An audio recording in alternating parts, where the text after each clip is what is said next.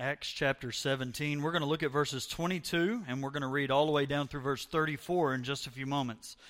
So if you have your copy of the Scripture, your device, or however it is that you're looking at the Bible, let's open that together. We're going to study that, and I believe that God's got a powerful word for us this morning. So a dad and son went fishing, and I enjoy going fishing with my boys. That's always a good time. My boys really enjoy doing that, being outdoors and getting out and doing things dad and sons do. And while the dad and son were out fishing, the son looks at the dad and he says, "Dad, I have a question for you." And the dad said, "Okay, son." He said, "Dad, how can fish breathe underwater?" And the dad looked at the son and he said, "Son, I don't rightly know." The son stopped for a minute and he thought and kept fishing, and then he came back to the dad. He said, "Dad, I got another question." And the dad said, "All right, son, what's your question?" He said, "Dad, why is the sky blue?" And then the dad looked at the son and he thought for a minute and he said, "Son, I don't rightly know." And then he looked at his dad and after a few minutes and he said, "Dad, I got another question for you." He said, "How were things created?" And the dad looked at the son and he said, "Son, I don't have all the answers in the world. I don't know that I can rightly answer that one for you." And the son stopped for a minute and he thought for just a second, and then he looked at his dad and he said, "Dad, here's a question you might be able to answer. Do I annoy you with all my questions?" And the dad looked at the son and he said, "Son, if you don't ask any questions, you'll never learn anything." Dad didn't have a clue about any of the answers, but he wants his son to ask the questions, right? Today, this morning, and this evening, what I want to do is I want to seek to answer two questions for us. I want to look at the Scriptures together, and I want God to give us answers to these two pertinent questions. And you might write down these questions, or you might have a good brain to be able to process these or to keep them in your mind. But here are the two questions I want to seek to answer. Do you believe that God is in control? Do you believe that God is in control? The second question I want to seek to answer is, do you believe that God's Word is true? Now, obviously, both of these questions come down to an objective viewpoint that you might hold. You have to be the one who makes the decision based on these questions, what you would choose to believe. You're going to have to come up with the answers. But what I want to do is, over this morning and this evening, I want to present to you a case that would dictate and prove to us that God is, in fact, in control and that God's Word is actually true. Now, here's where I want to start. I was so encouraged to come in this week, and you know, it's not very often you walk into a sanctuary and you see a couple of glass jars full of ping pong balls. But you know what? I know the heart of your pastor, and I know what God's called him to do and how he's been called to lead you, and so I knew exactly what these were as soon as I walked in. If I'm not mistaken, these are the one person that you have been praying for that do not know the Lord Jesus Christ. These are the people that God has put on your heart, that He has laid on your heart, and He's expressed to you that this person is someone who you have in your life, who you have a relationship with, who is your neighbor, who is your coworker, who is your family member, who doesn't know Jesus Christ as their Lord and Savior. And here's what I need to express to you right off the bat. Do you know why it is that you were drawn to write that person's name on that one ball? That one doesn't have a name. Here's one. 2 initials. Someone in here had upon their heart an R and a W. You know why? Because this morning what we're going to see in Scripture is God is in control. God has a plan and a purpose for every person's life. God has a will and a desire for every person to have the opportunity to know Him as Lord and Savior. God has at the heart of who He is salvation for mankind. Why? Because God is in control. So let's look together at Acts chapter 17, beginning in verse 22, and we're going to take a look at how God is in control, and we're going to try to answer that question. Do you believe God is in control this morning? In Acts chapter 17 and verse 22 it says, "So Paul, standing in the midst of the Areopagus, said, 'Men of Athens, I perceive that in every way you are very religious. For as I passed along and observed the objects of your worship, I found also an altar with this inscription, To the unknown God. What therefore you worship as unknown, this I proclaim to you, The God who made the world and everything in it, being Lord of heaven and earth, does not live in temples made by man, nor is he served by human hands as though he needed anything, since he himself gives to all mankind life and breath and everything. And he made from one man every nation of mankind to live on all the face of the earth, having determined allotted periods and the boundaries of their dwelling place, that they should seek God and perhaps feel their way toward him and find him. Yet he is actually not far from each one of us. For in him we live and move and have our being, as even some of your own poets have said, for we are indeed his offspring. Being then God's offspring, we ought not to think that the divine being is like gold or silver or stone, an image formed by the art and imagination of man. The times of ignorance God overlooked, but now he commands all people everywhere to repent, because he has fixed a day on which he will judge the world in righteousness by a man whom he has appointed. And of this he has given assurance to all by raising him from the dead. Now when they heard of the resurrection of the dead, some mocked, but others said, we will hear you again about this. So Paul went out from their midst, but some men joined him and believed.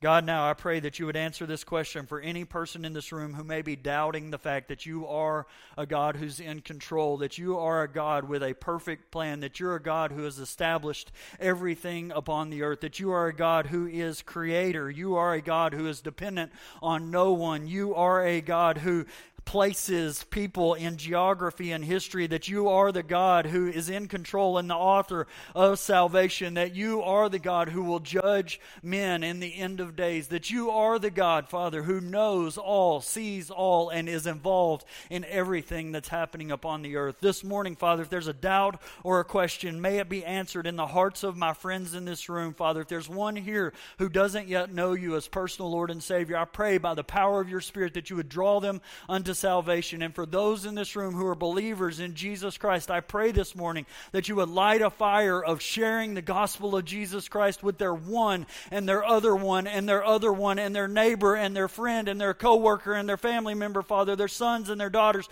their grandchildren, Father, that you would ignite in their hearts a fire and a passion to minister the gospel of Jesus Christ in every circumstance and situation that they find themselves in. Why? Because you are a God who has positioned them and placed them strategically for your purpose of salvation for all mankind. Father, may that be true in our hearts this morning. May we be spurred by that truth, and may we be drawn to find our fulfillment in your purpose that you have for us right here in Davis, Oklahoma, and the surrounding areas. We're going to trust you, God, now that you're going to answer this question for us. Do we believe that you are in control? And yes, God, I know that the answer is yes. And I pray that you would help us all to walk away from this place knowing that the answer is yes, changed by that truth. We love you and we trust you for this, and it's in Jesus' name that we pray all of these things. Amen. As you look at this text, what's happening here is Paul has entered into a place called Athens. And Athens is over in the Greek area, the Greece area of the world, right? And so it's right across the ocean, from the sea from Turkey. And so you have this general area where Paul has been going on missionary journeys, and he's been sharing the gospel of Jesus Christ. And just a matter of a month and a half ago, I had the blessing and opportunity of going to Turkey, and our church is helping to plant a church in Antioch.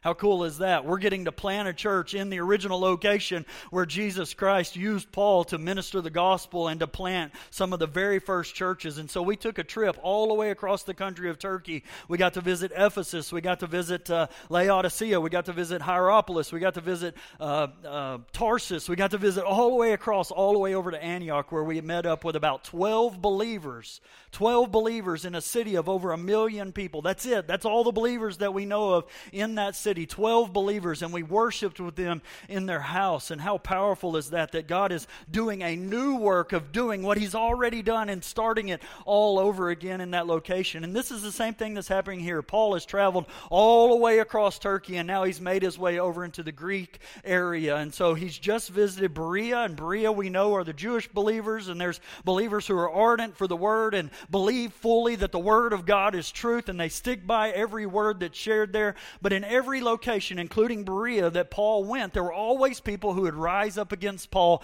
and they wanted to silence the name of Jesus Christ. Now, why is it that the name of Jesus Christ brings such turmoil that there's always people, even in the United States, who desire to silence it? It's because it's a powerful, truthful message that's designed and created by God, that He is in control and He desires for men to know, and Satan wants to have nothing to do with that truth. He desires to silence the name of Jesus. And so Paul has been in Berea, he's been preaching the gospel, he's been there with Timothy and Silas, and what happens is as he's preaching, Satan does what he does and he raises up some people to silence that name, and so Paul is forced to leave Berea and he finds his way over to Athens. And now listen to me, it's no coincidence that Paul has ended up in Athens. And Paul, everywhere that he went, he immediately went looking for people to tell about Jesus Christ. And as he looked around Athens, seeking out those who he would share with Jesus Christ, one of the things that he did is he ran across all kinds of temples that were created and designed for the worship of idols. So he found temples for gods of man's making, man's mind and man's design. And they had built these monstrous temples, right, for them to be able to come and to worship to these false idols and these false gods.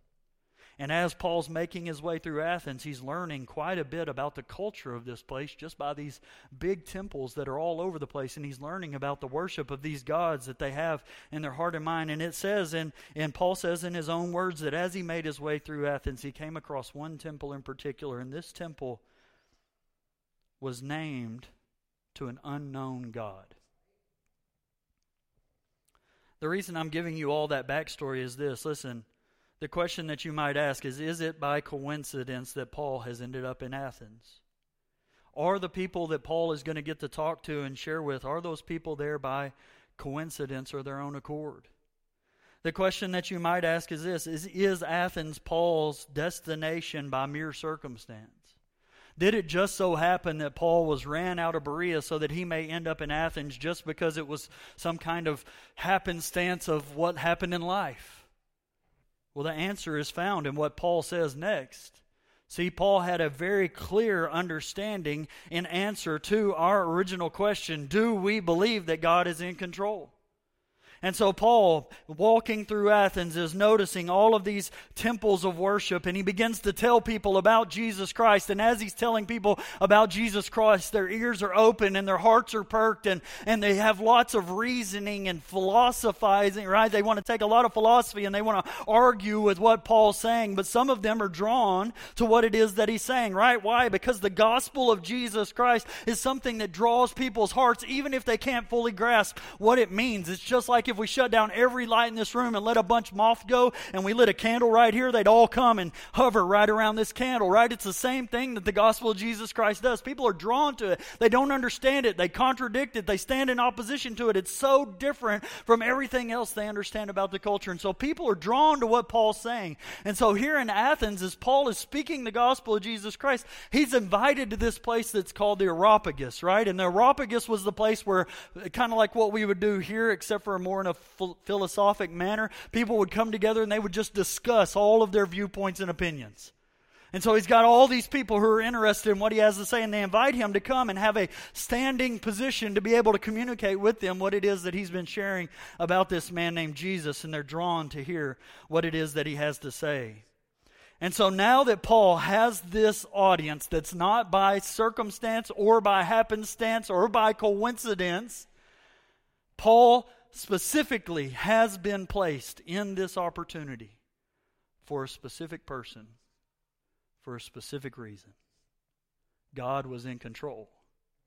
Now let's see how we believe. We see that Paul actually believes that that's true.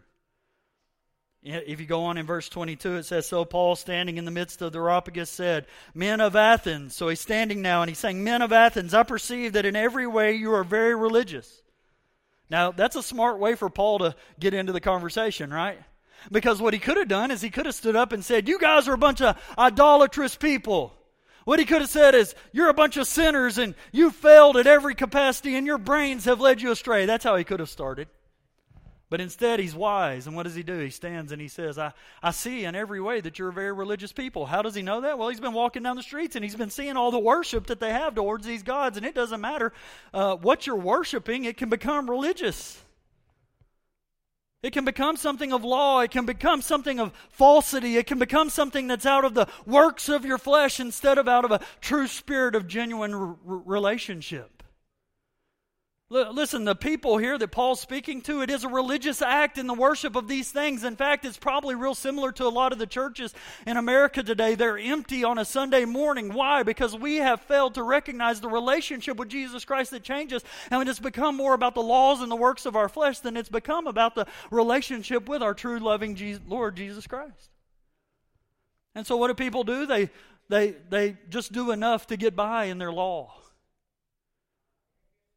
And so Paul looks here at these people and he says, you're religious in every way. He's being smart. And then he says in verse 23, for as I passed along and observed the objects of your worship, I found also an altar with the inscription, to the unknown God. And then what does he say? He says, what therefore you worship as unknown, this I proclaim to you. So what is he saying? He's saying, I'm going to tell you what you do not know, and I will explain it to you.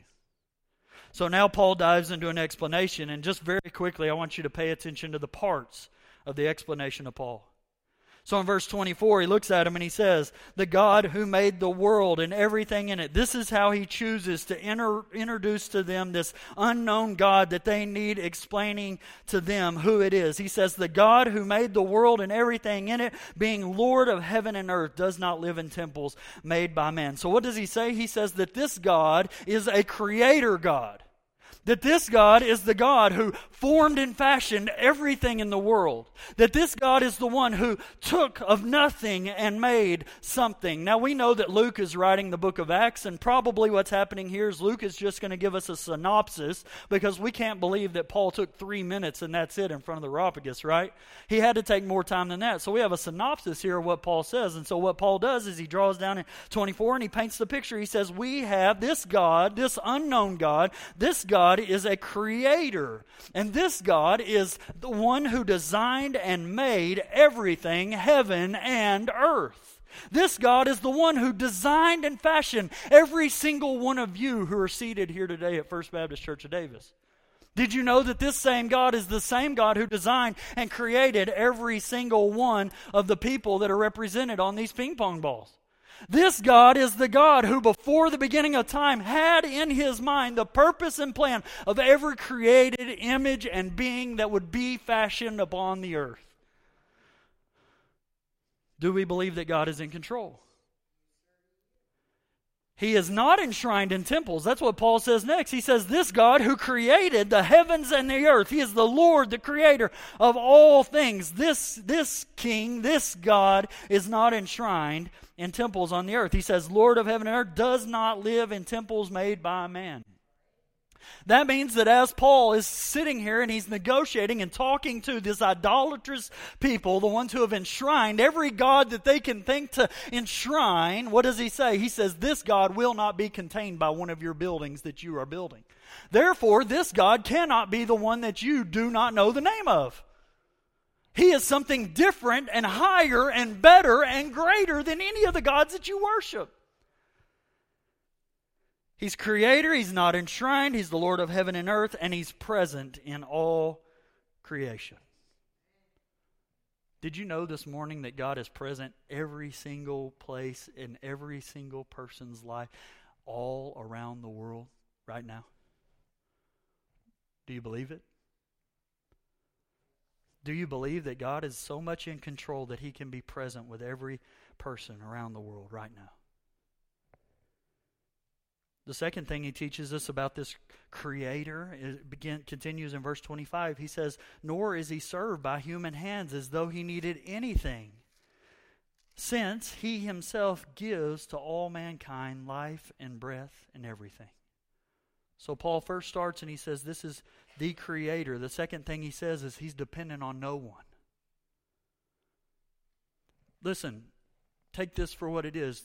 If you're a believer in this room this morning, God doesn't need you. Whenever it comes to these ping pong balls, God does not need you. He can minister and speak to any single one of those persons in any way that He desires. If He can speak through a donkey, and He does it every Sunday through me, He can speak through any means that He desires to speak. God is not dependent on any man to fulfill His purpose in His creation. He is the great Creator, but He needs no one. He desires to use us. See, what He did is from the beginning of the earth, He looked upon the world and He said, how will it be that my name will go forth? And what did He do? He created man and woman.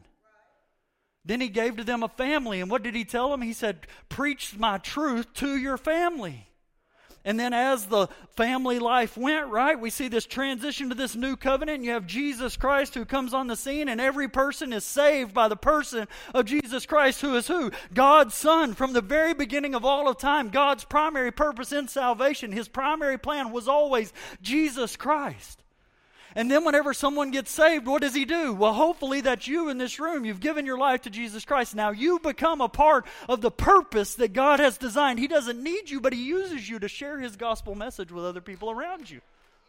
That's how the church exists. By the way, that's how the church exists in Davis, Oklahoma today, because there was a man named Paul who God called through the person of Jesus Christ, gave him a message, and he went all over Turkey, he went all over Greece, he went all over Israel, he went everywhere that he could go proclaiming the gospel of Jesus Christ. If Paul had not been led by the Spirit, being used by God, God was not dependent on Paul. But He used Paul to preach the gospel of Jesus Christ. You and I would not sit here today with the hope of Jesus Christ. God is Creator and He's dependent on no one, but He chooses to use everyone that He can. Now, how do I know that's true? Look what it says. It says that He's the one in verse 25 who does what? He's the one who gives life. He's the one who gives breath. He's the one who gives everything. Now, in case you're confused, listen to me this morning. God may not be dependent on you, but you are definitely dependent on Him. If you do not have Jesus Christ as your Lord and Savior, you are doomed and destined for destruction and separation from God the Father. Not only that, but everything that you have in this world that you think you toiled so hard for, God is still in control of what you have, and what has been given to you has been given to you so that you can use it for His glory and His kingdom. Most people out there in the world have got that backwards and confused. And what have they started to do? They've started worshiping the idol, the false god, and building a monument. Why do you think we have so many banks? Now, Pastor, you're getting a little crazy. I like that one. Now I got that song stuck in my head. Satan desires to cause you to confuse your dependence and what you need for life, and put your hope and trust in something that can never give you life, that can never give you hope, that can never give you peace. That's what the world teaches. So Paul looks and he says, Creator, dependent on no one. And you know what ultimately that means? That means that God is in control of life that is given. Our God is in control of all life that is given. He's the Creator and He's dependent on no one, and we are dependent on Him. He is the God who is in control of all life that is given. Notice the next thing that Paul says here as he continues an expression. He says, and He made from, in verse 26, and He made from one man every nation of mankind to live on all the face of the earth, having determined allotted periods and the boundaries of their dwelling place. Now listen, here's what that text means. It means that God is the one who rises and falls nations. It means that God is the one who rises and falls families.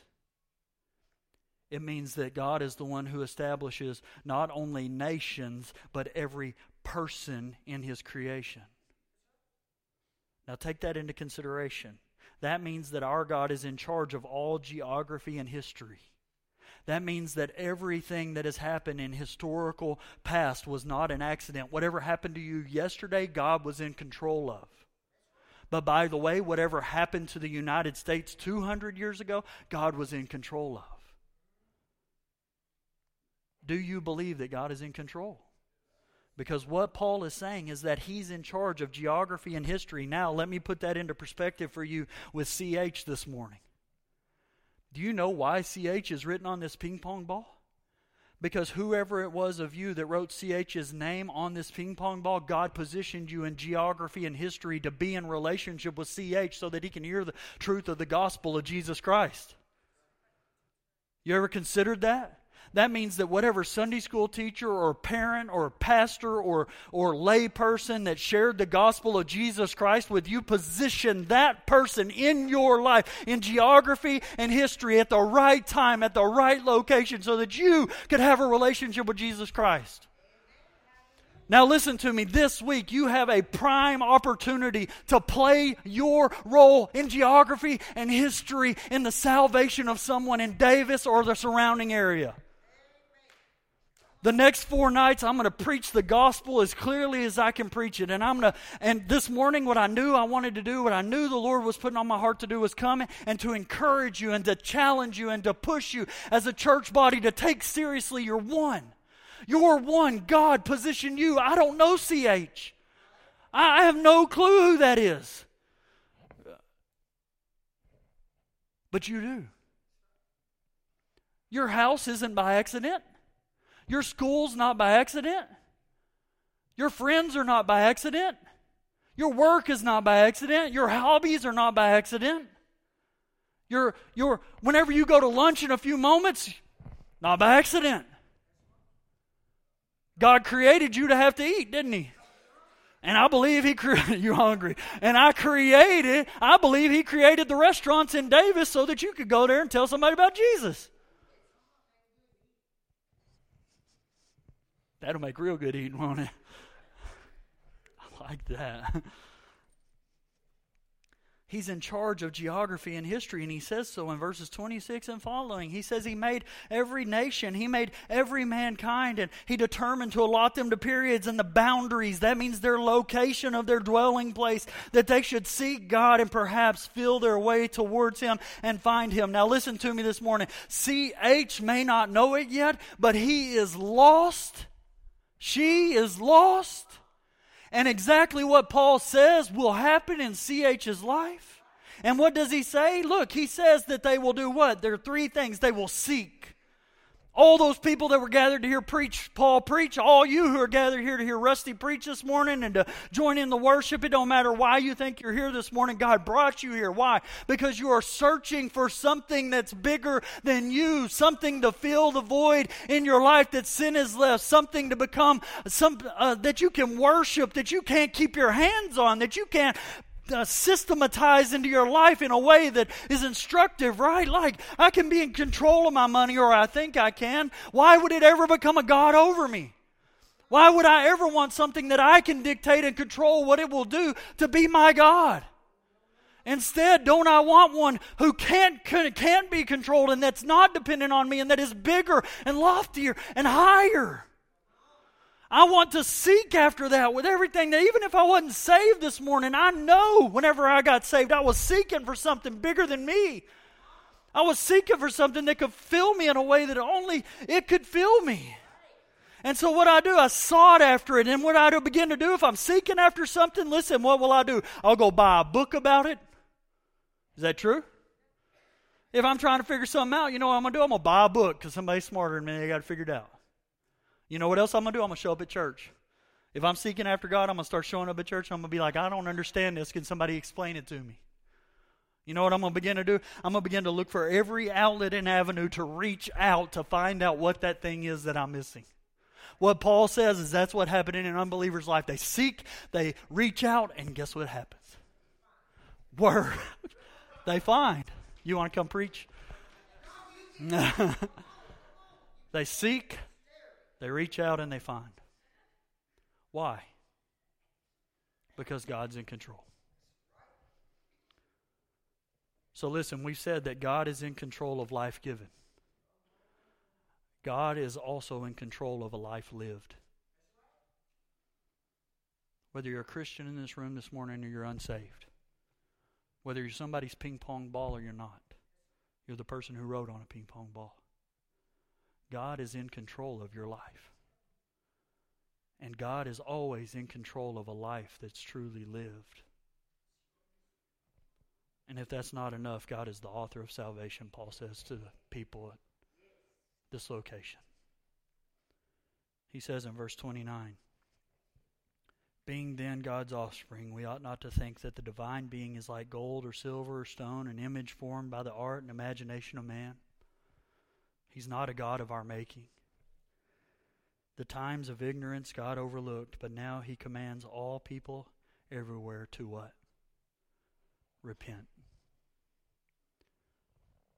Listen, as you get serious about your one, as you take seriously the commission that God wants to use you to reach that one, He's going to provide a clear opportunity. And what He's going to do is He's going to say, now tell them about me. And no longer does a person who has heard the gospel have the opportunity to claim ignorance of the gospel. What we've done is we've made them clear as to the measures of salvation through Jesus Christ. And God says that you must repent. If you've been made clear of this truth, Jesus is the way, the truth, and the life. No one comes to the Father but through Him. If it's been made clear to you that the wages of sin is death, see, God does desire to have a close, intimate, personal relationship with every person, but sin separates us from relationship with Him. And when that sin separates us, there's no healing of that sin except for on the part of God.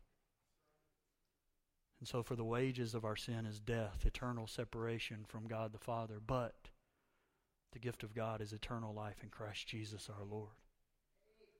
When we trust and believe, in Romans chapter 10 it says that if we confess with our mouth that Jesus is Lord, believe in our heart that God raised Him from the dead, we will be saved. When you express that truth to your ping pong ball, when you express that truth to your one, when you express that truth to CH, there is no longer remission of sin. There's only acknowledgement and identification. There's no longer ignorance about how to be saved. Only identification in the true saving work of Jesus Christ. And what does Paul say? He says, furthermore,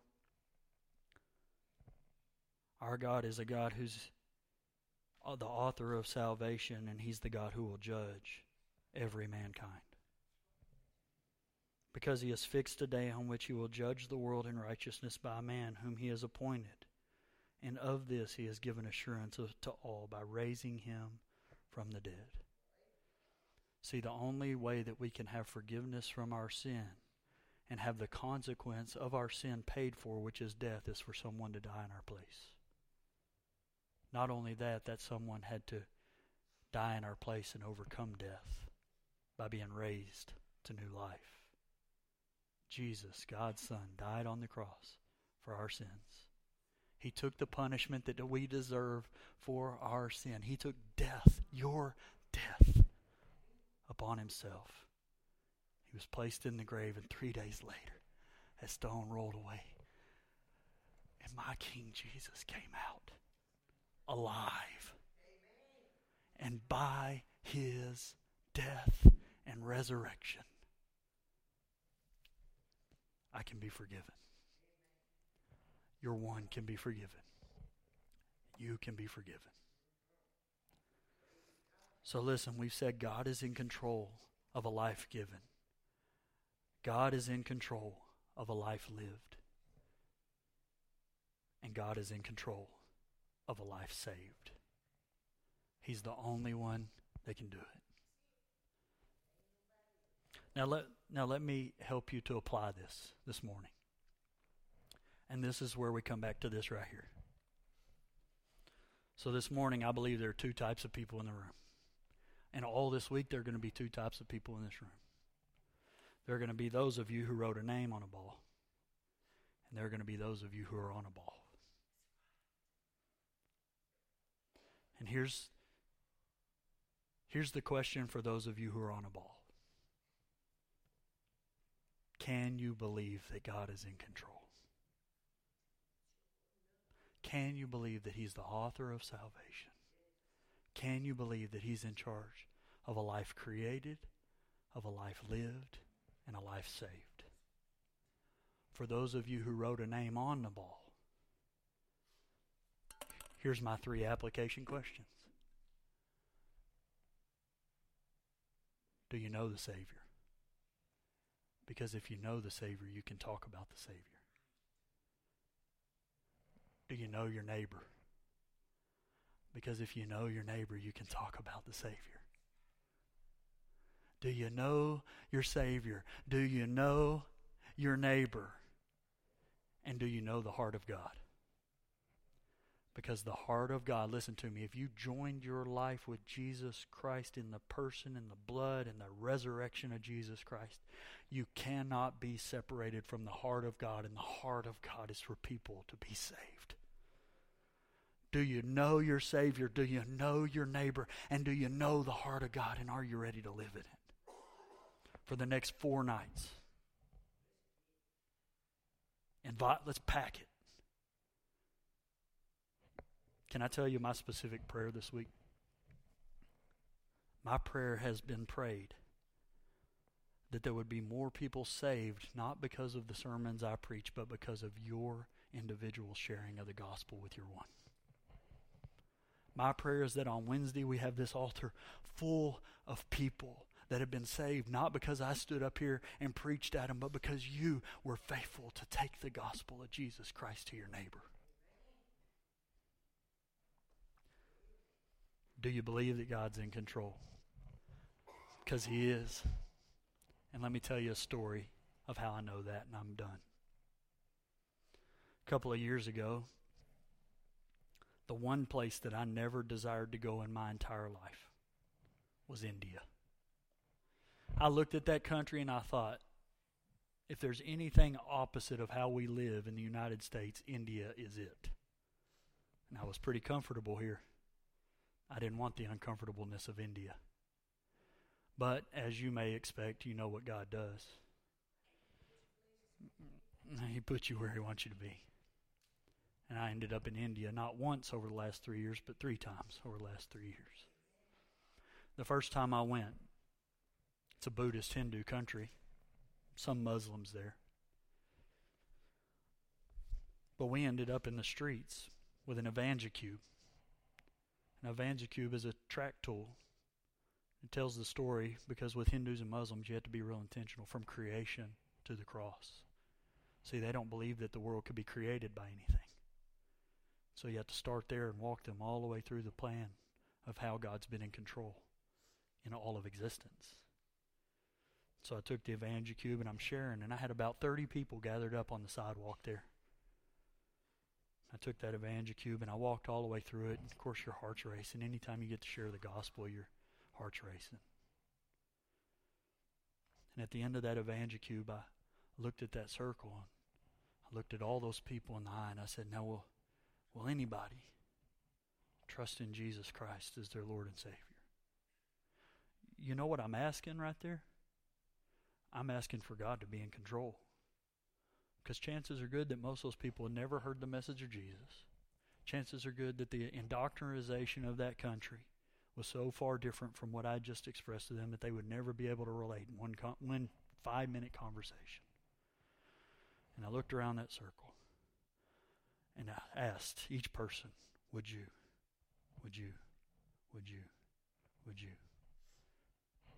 No.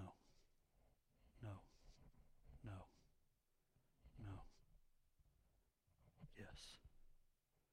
One neighbor among 30 said that she was willing to trust Jesus Christ as her Lord and Savior. One neighbor among 30 risked being ostracized from her community, risked everything that she's ever known. Why? Well, let me tell you why. whenever she said yes, I'd had so many no's. I was like, I passed her by, and I was like, wait, I think you said yes. And I came back. Of course, I'm speaking English, and I have a translator. And she says, I said yes. And I said, can I ask you why? And she said, I had a dream last night that Jesus came to me in a dream.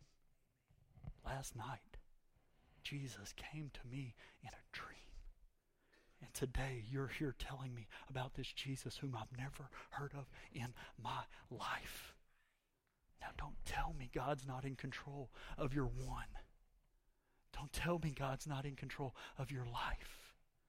Don't tell me God's not in control of your geography and your place. The reason First Baptist Church of Davis exists and you are a part of it is so that God can use him for his kingdom in Davis, Oklahoma.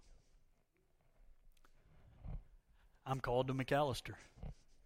For the next 4 days, I'm called to Davis. And what I believe about that is everywhere we go, that God has positioned me to do what you're supposed to do with me. Tell people about Jesus. Will you join me? Let's invite tonight. Let's invite Monday. Let's invite Tuesday. Let's invite Wednesday. But more importantly, let's invite the Jesus, not just the church.